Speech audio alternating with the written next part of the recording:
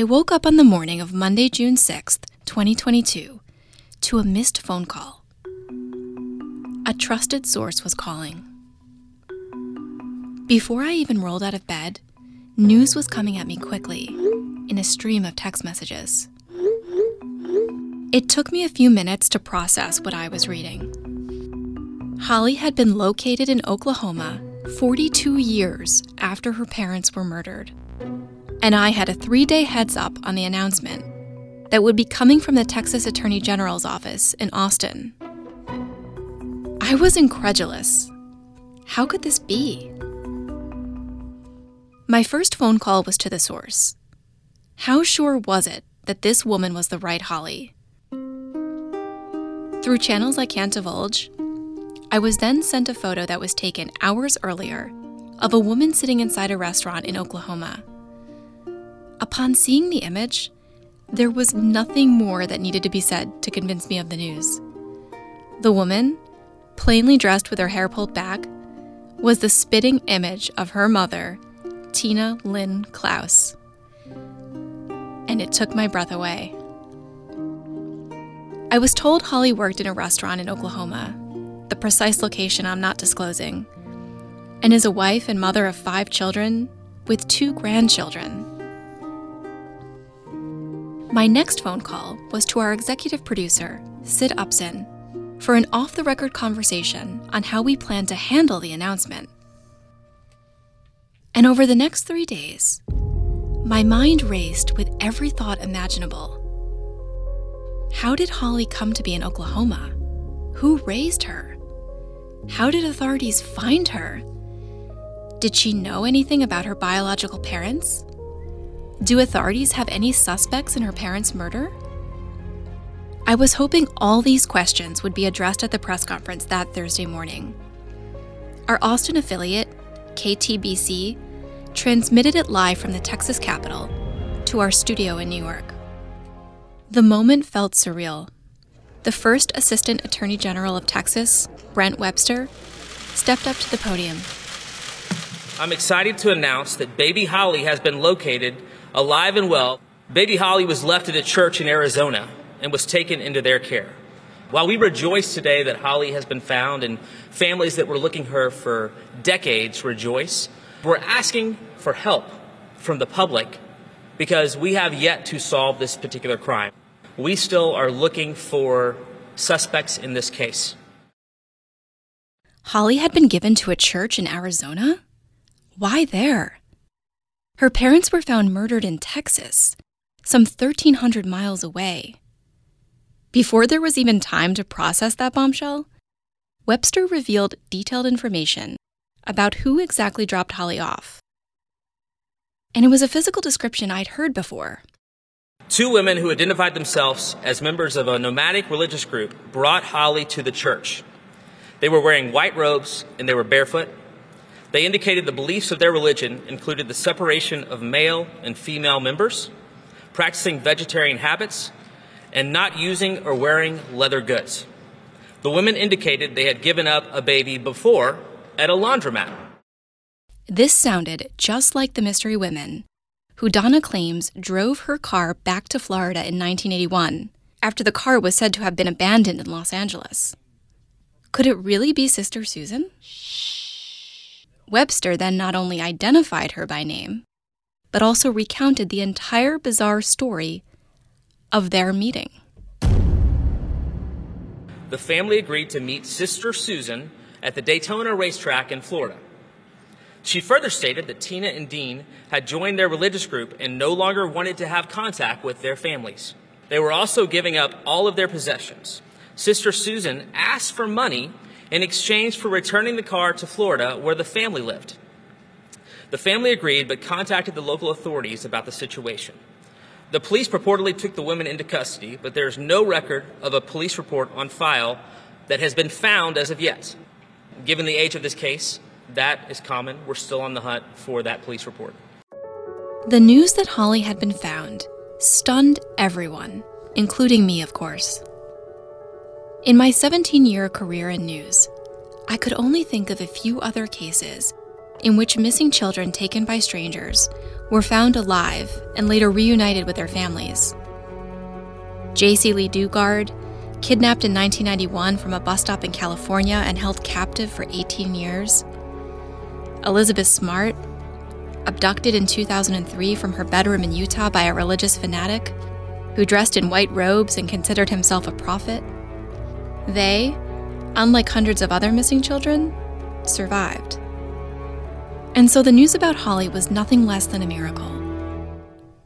Still, I had so many questions. Who were these women who had dropped off Holly at a church? Did they kidnap Holly from her parents? Or was Holly handed to them by someone else? Did they have knowledge of Dean and Tina's murder? What group did they belong to? I called Allison Peacock and Lisa Olson and Lieutenant Bobby Minshew and all of my other sources I'd been working with. What did they make of it all? I knew Houston Chronicle reporter St. John Barnett Smith was at the press conference, and I wanted his firsthand account of it. Hey, Christina. Hey, St. John. How are you? Tell me about the press conference.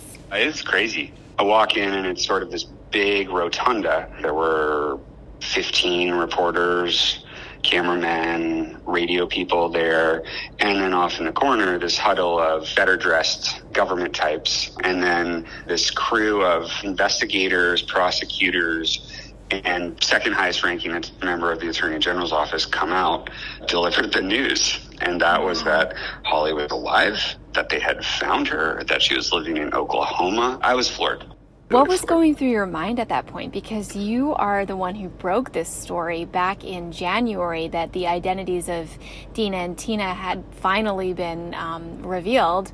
And you found out they had a missing baby. And so for all these months, like, you and I have had so many conversations about what could have happened here. I mean, it was just crazy, right?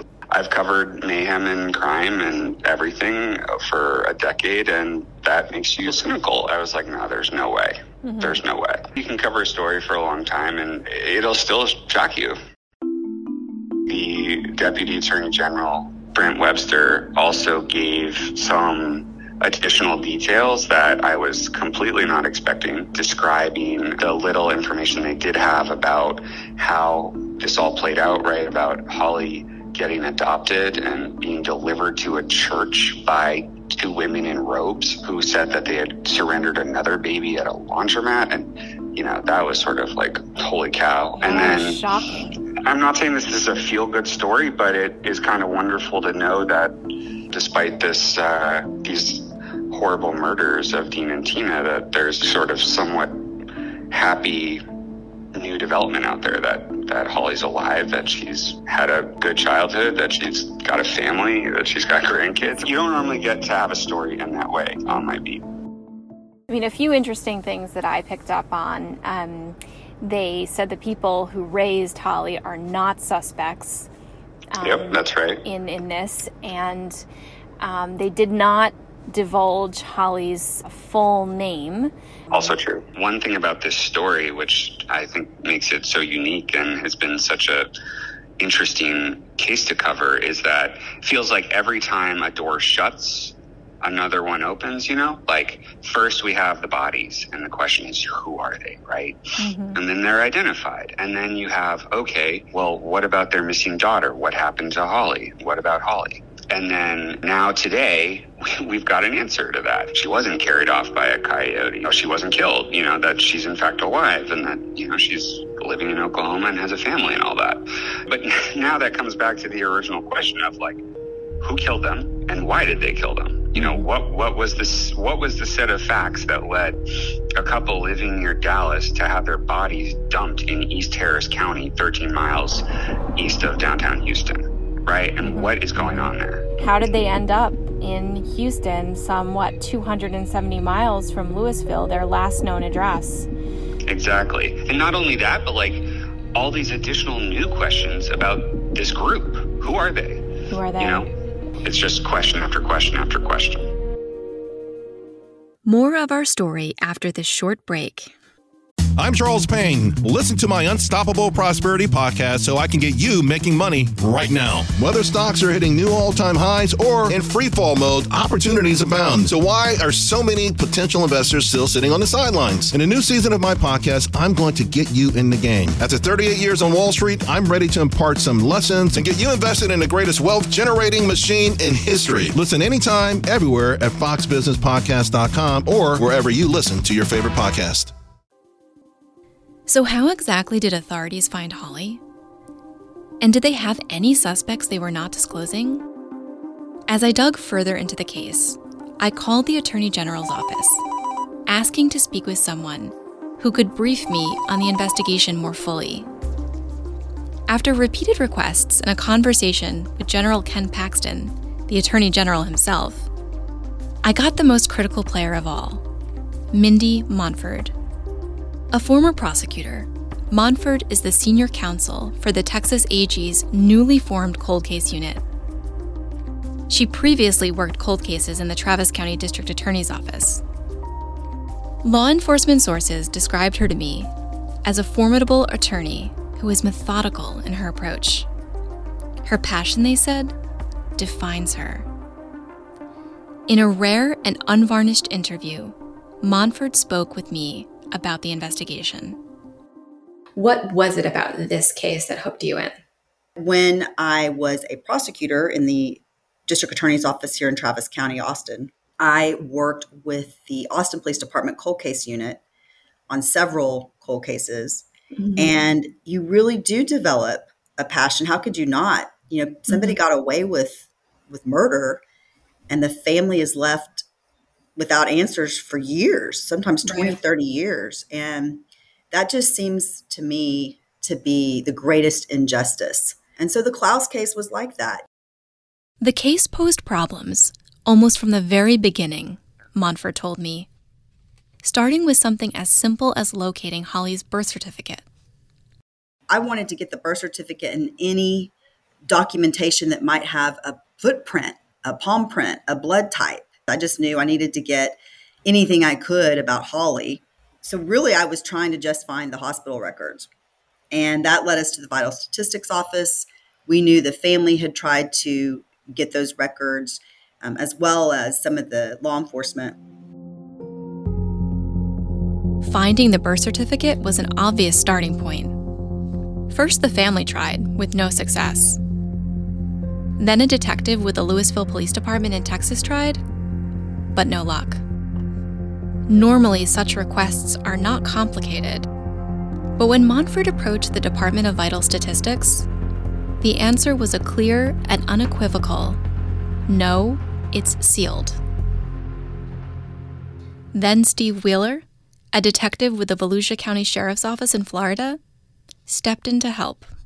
We had a stroke of luck because I think when we were given Steve Wheeler's name out of the Volusia County Sheriff's Office, it was basically Tina and Dean, giving him to us because it was just, it could have gone to anyone, but it went to somebody who just had such a desire to try to get answers for this family. And, he had a passion for this case right away. So he was able to sort of get a lot of information. I don't want to reveal his sources or get him into trouble, but I think there were some probably some phone calls made off the record to try to figure out how do we go about getting a birth certificate in this case. He started asking questions. What all do you need for us to get this birth certificate and the records? And then when we were told we actually needed a court order, that's when we sort of realized, okay, why would you need a court order for that? That's interesting. Not just a subpoena, but a court order. That was a little strange to us. As Montford and her team pressed further, they discovered why the birth certificate was sealed. The next thing I knew, Steve was calling saying, you're not going to believe this. I think this is an adoption. And that really changed the game because, wow, she really may be alive. And at least she was alive at some point because there was an adoption record. That led us to Arizona. We reached out to the Arizona AG's office and they dropped everything and worked as quickly as they could to get us the court file from that. That's really the trail that we had. And then once you started getting the records together, you were able to identify people, locate people. Monford gave credit to agencies in 3 states, Florida, Texas, and Arizona, for the effort to find Holly. I have to say here that this was the finest example of how important relationships are and how important it is to collaborate among agencies. All the pieces just fell together. I can't speak enough about that partnership and how luck gave us Steve Wheeler, or divine intervention. Can you tell me about the moment you realized she was alive, what that was like for you?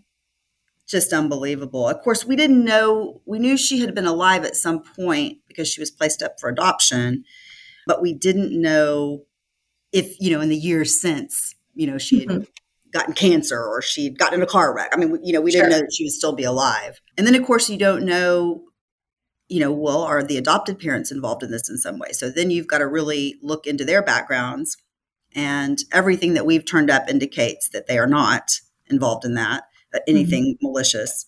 We didn't know how Holly would take the news. So there were a lot of unknowns. Monford was then tasked with meeting Holly face to face and delivering the news about her parents and their murder. Detective Holloman and I actually went up to where she lives. And I think by now everybody knows it's Oklahoma. We wanted to personally give her the information.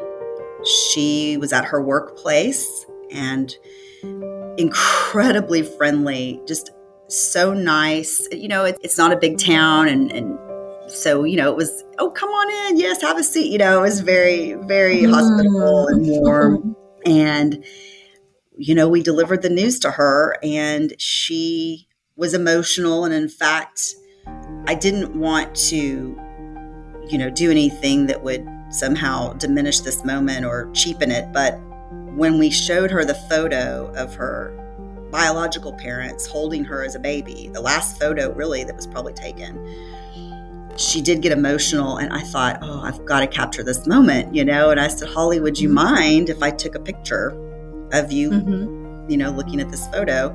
I'd like to share it with your extended biological family. And she said, absolutely. And then, so that's the photo that you've seen where she's holding it up. So that literally was taken seconds after we told her the news. Incredible.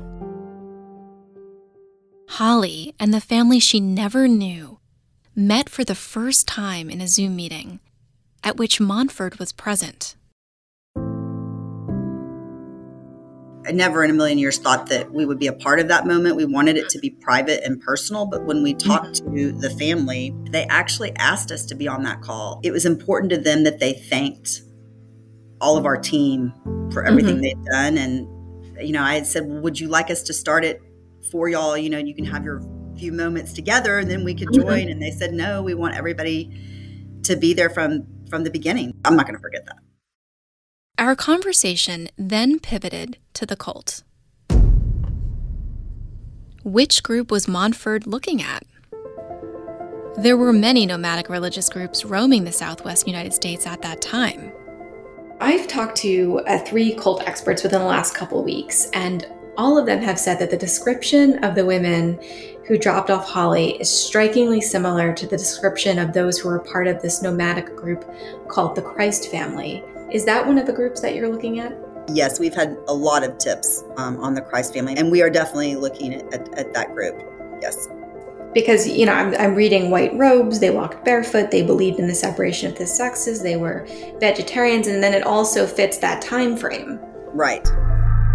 The problem with coming out and saying this is the group we're looking at is you don't want to discourage people who may have information from contacting us because, if it involved a different group. And so that is, one of the groups we're looking at, but there were several groups. And if you talk to those religious experts, they'll tell you back then that was, you had all kinds of religious groups, and they were nomadic and they were young and they were recruiting members. And even in Texas, there were several. And what about the elusive Sister Susan and the 2 other women who returned Donna's car at the Daytona Speedway? I think one of the family members has openly said one of the women identified herself as Sister Susan. That's something we are, looking into. And I can't thank you enough and just your listeners, because we really have received so many tips from this being out there, a lot of them about different religious groups. And, again, at this point, we're still not saying that it was the religious group that was responsible. Right. For the murder. Right. And I think that's very important, because from what we're hearing, a lot of people who had personal experiences with different religious groups back then are very decent, nice people, and they didn't condone any sort of violence. And so at this point, we are looking into these groups only because we believe that, just as in any case, you want to talk to the last people that your victims were seen with or associated with. Mm-hmm. And these individuals, were definitely in contact with Tina and Dean months before their deaths. So that is why they're important. They're persons of interest because they may have seen Tina and Dean. They may have known where they were headed, what was going through their minds at that point. Mm-hmm. And so that's why these people are so important. We're just trying to interview anybody who might have seen Tina and Dean or have known them back in that time period, which would have been, October 1980 through the beginning of January 1981 when they were found. They're persons of interest. They are not suspects. That's right. I had an interesting conversation with an FBI source who said that, look, if people had something to do with, the crime, the last thing they'd want to do is return a car and get any closer to it. But then you could also look on another flip side, back then perpetrators were, I suppose, more comfortable because they weren't thinking about DNA and they weren't thinking about surveillance cameras and all that stuff. So it really is an unbelievable mystery, I suppose, when you consider all of the possibilities here. Christina, you hit that argument. We have said that very same thing in this office. You can argue it either way. That is absolutely true. I had covered many cold cases by this point in my career. I'm so used to the empty, scripted line from authorities that, yes, we can solve this decades-old case. Though they'd say the words, I could tell they didn't believe it. Well, not Mindy Montford. She truly believed it, and I believed her.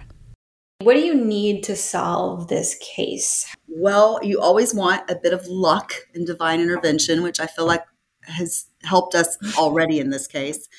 But yes, continued cooperation from the public, anybody who knew Dean and Tina, even before they left Florida, that could give us some perspective on their personalities and their backgrounds. And certainly if they knew them, when they were in Texas, that would be even better. We would definitely love and be interested in hearing any information if people had any contact with them. And then again, just continuing to follow all of these leads from the public on the religious organizations, maybe the car. And, believe it or not, we are still really, really trying to find a lot of that physical evidence from the crime scene. Harris County Sheriff's Office has been really looking for it and trying to unturn every box and every shelf to try to find that evidence. And so far we have not found that, but I'm not giving up hope. So there again, that would be a stroke of luck for us if we could find that. I do believe it would have a wealth of information. Finding Holly some 42 years after her parents' murder closed the door on one mystery, but opened up another entirely. Who were the robed, barefoot women who dropped off baby Holly at a church in Arizona? Were they connected to Sister Susan? What group did they belong to? The women weren't suspects, according to Mindy Montford, but finding them was the best shot at uncovering who murdered Dean and Tina Klaus and why. As I probed further into the case, my investigation led me to the group responsible for dropping off Holly. They dressed in white robes, carried olive green army blankets, smoked pot, and were strictly vegetarian. Coming up in episode 7. To outsiders, the Christ family was a strange but harmless group. Insiders, however, tell a different story. We were taught how to think, how to speak, how to dress, eat, sleep. Most of the sisters have stories where people tried to rape them. begging for food or digging for food through dumpsters. I remember being hungry quite often. When you have a group working toward their mission, children just get in the way. That's next on What About Holly? The Fox News Rundown, a contrast of perspectives you won't hear anywhere else. Your daily dose of news twice a day, featuring insight from top newsmakers, reporters, and Fox News contributors. Listen and subscribe now by going to foxnewspodcasts.com. Listen to What About Holly ad-free on Amazon Music with your Prime membership or subscribe wherever you get your podcasts.